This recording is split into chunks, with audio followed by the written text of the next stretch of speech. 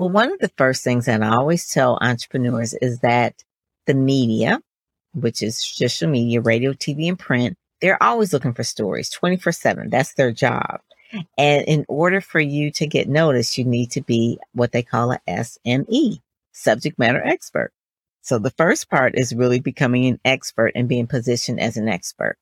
So in today's world, one of the main things to position you as an expert is to have a book. I always tell people, I say, if you realize that the word authority has the word author in it. So you want to be an author so that you can get authority. That way you can get noticed in media. If they won't pick you up, then I'm going to have to create my own noise.